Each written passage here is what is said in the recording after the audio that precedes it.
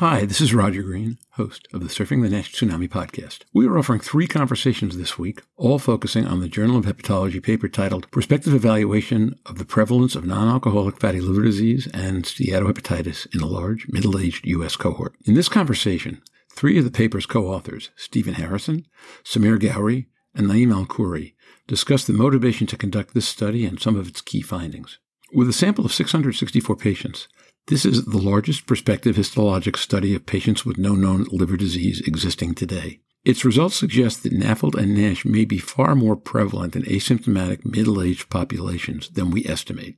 So, prepare to have your eyes open and your mind stretched. Sit back, listen, enjoy, learn, and when you're done, join the dialogue on our LinkedIn and Facebook discussion groups.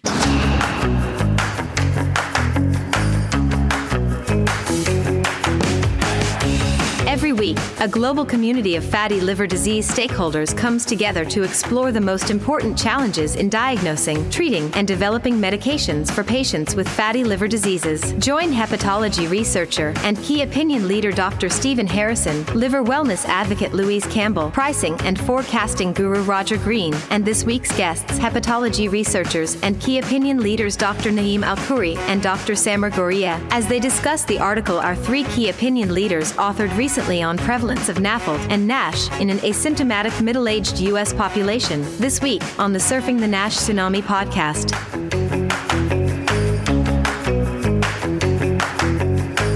When I looked at epidemiological studies for fatty liver and NASH, one thing that's missing is really good quality prospective data that looks not only at fatty liver, but looks at non-alcoholic steatohepatitis. And really, while we are developing non-invasive tests for that, the gold standard remains liver biopsy. So if you look at the literature and you look for prospective liver biopsy-based trials to understand the prevalence of both NAFLD and NASH, you're struck by the fact that there really aren't any. There was the one study that I published back in 2011 in Gastro, which was very similar to the one we're going to talk about today. It was a much smaller study, and it used ultrasound alone to guide whether or not we did liver biopsies. But it was limited by the number of NASH patients that were diagnosed and the number of non-invasive tests that were done. So we wanted to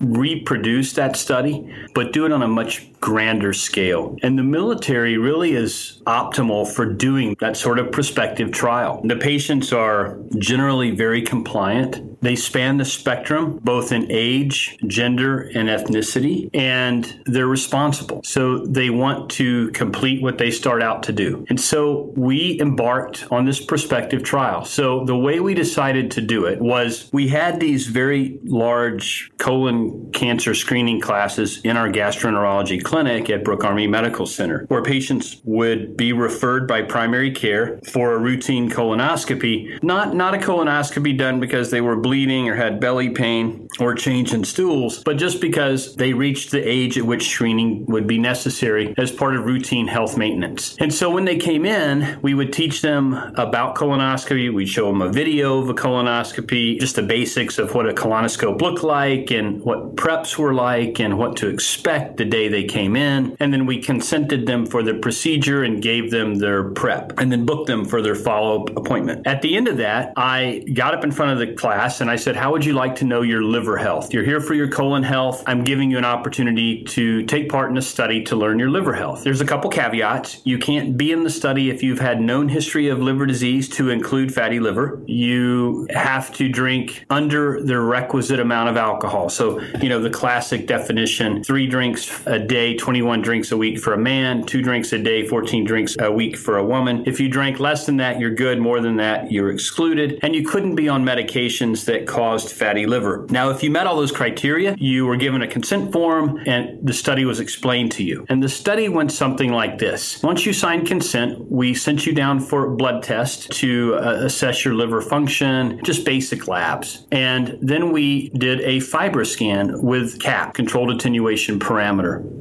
And then we sent you for an MRI. And that MRI, we did MR proton density fat fraction. We did multiparametric MR using using the corrected T1 technique. And then we did MR elastography. And patients that had predetermined abnormal imaging parameters were offered a liver biopsy to evaluate for NASH. These biopsies were read in a blinded fashion with consensus by 2 expert hepatopathologists. And the prevalence of NAFLD was determined by having an MRI-PDFF of greater than 5%, or when the PDFF and biopsy data were available, it was determined by histologic diagnosis of fatty liver, and the prevalence of NASH was defined by biopsy. So that was the way we went about the study.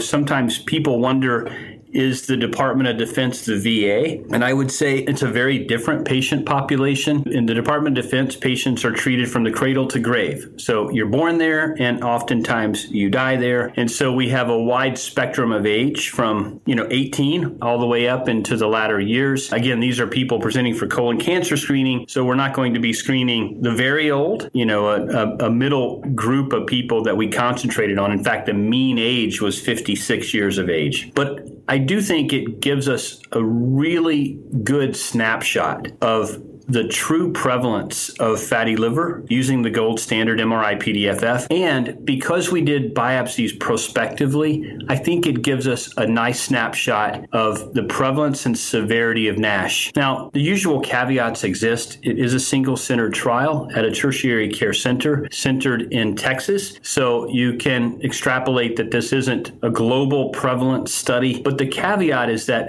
it's liver biopsy based. And there aren't too many other studies where liver biopsy is utilized to determine prospectively the prevalence of NASH. So with that, I'm going to just pause for a minute and let my co-authors kind of talk briefly about the results of the trial, and then we can talk about some of the nuances of the data. Happy to do so. First, I really would like to thank Stephen for the opportunity to be part of this magnificent and important effort. I really enjoyed the scientific adventure, and the group came to produce an important piece of medical knowledge that will have public health implications. So the big findings were that in all patients, 38% had fatty liver, non-alcoholic fatty liver disease, and then 14% had biopsy-proven NASH. Looking at any fibrosis, 6% had any fibrosis, and about 1.5% had advanced fibrosis, defined as a bridging fibrosis based on biopsy. Now, these are the high-level findings of the study, but there were many other layers of important findings. The cohort was enriched by different subpopulations, and because the approach was systematic, using state-of-the-art imaging modalities, coupled with predetermined criteria for offering biopsy that was centrally read,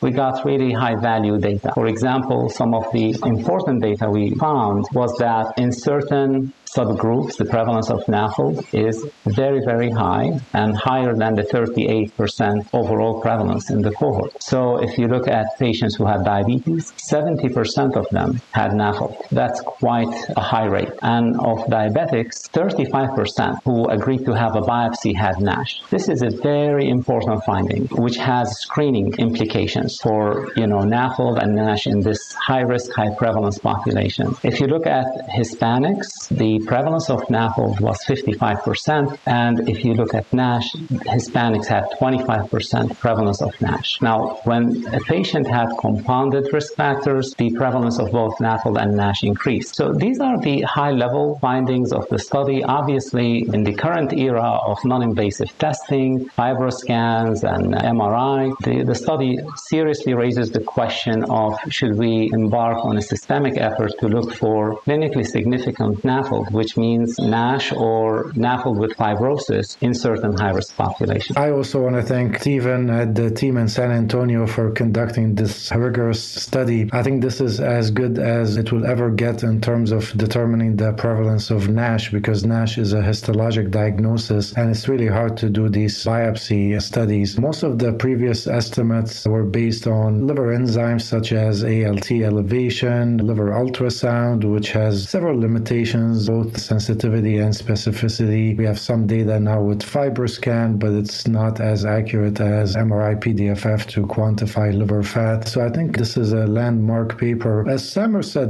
this was kind of middle-aged Americans. It's not, a representative of the entire United States adult population. So the median age was 56. We had maybe overrepresentation of obesity. 52% were obese. Mean BMI was around 30 kilogram per meter square. At the end of the day, I think this shows that if you take your average middle-aged American coming for screening colonoscopy without any history of any liver disease that they know of, if you screen for NAFLD, you're going to find it in more than 1/3 of individuals. And then, NASH was present in 14%. As Samer said, if you look at diabetics, it was almost double the rates for both NAFLD and NASH. Hispanics had higher rates. As we've known all along, African Americans had lower rates, which is a good thing. But if you start compiling these risk factors, so if you take Latino, man with type 2 diabetes, metabolic syndrome, obesity, you're talking about rates as high as 80 to 90% having NAFLD, and then NASH in the 35 to potentially 50%. So we're getting to a point with all these data that we need to think about a systematic way to screen for NAFLD and determine its severity in high-risk groups. And I think this is one of the biggest unmet needs in the field, that we really don't have any guidance who should be screened for NAFLD. We are updating the AASLD guidance, and hopefully we will have concrete recommendations who should be screened. I like the EASL guidelines now that they recommend patients with type 2 diabetes be screened for NAFLD with liver enzymes and ultrasound. We have some cost-effectiveness data showing that if you actually take middle-aged diabetics, that this is cost-effective, and there are several ways to do the screening. These data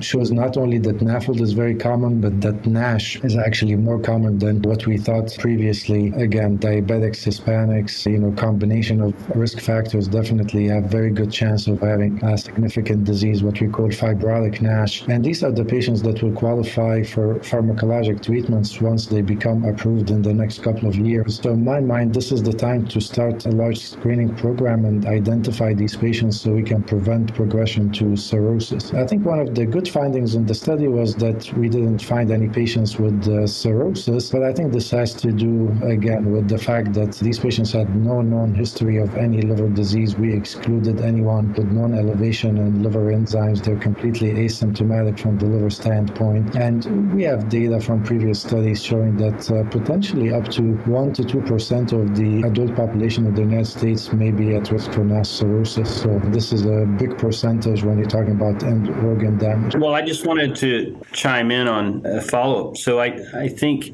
maybe some additional data relative to the study is the numbers of people that were enrolled. So 835 signed consent, 664 patients really comprised the data set from which MRIs were done and liver biopsies were performed if warranted. So the 664 number is the denominator from which we derived the prevalence of fatty liver. Ultimately, around 99 patients were diagnosed with NASH. A couple other interesting tidbits that I think Naeem hit on a little bit, but I just want to foot stomp. 35% of these patients had F2 or F3 fibrosis. As mentioned, there was no cirrhotics. But remember, these people came in thinking their livers were normal. They didn't have any history of liver disease. They weren't concerned about their livers being sick. They were interested in finding out about their liver health, but they weren't coming in with any preconceived ideas that they had a liver problem. Just to clarify that number before we go on, that's 35% of the 14%? That's correct. It's 5.7%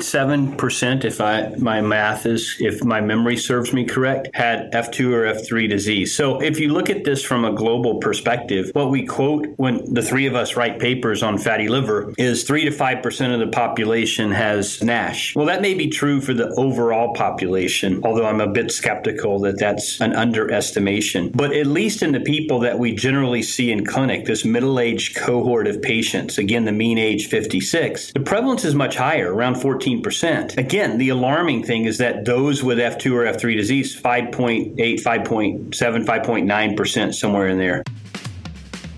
We hope you've enjoyed this recording. If you have any questions or comments about the content of this conversation or the entire episode, please send an email to questions@surfingnash.com.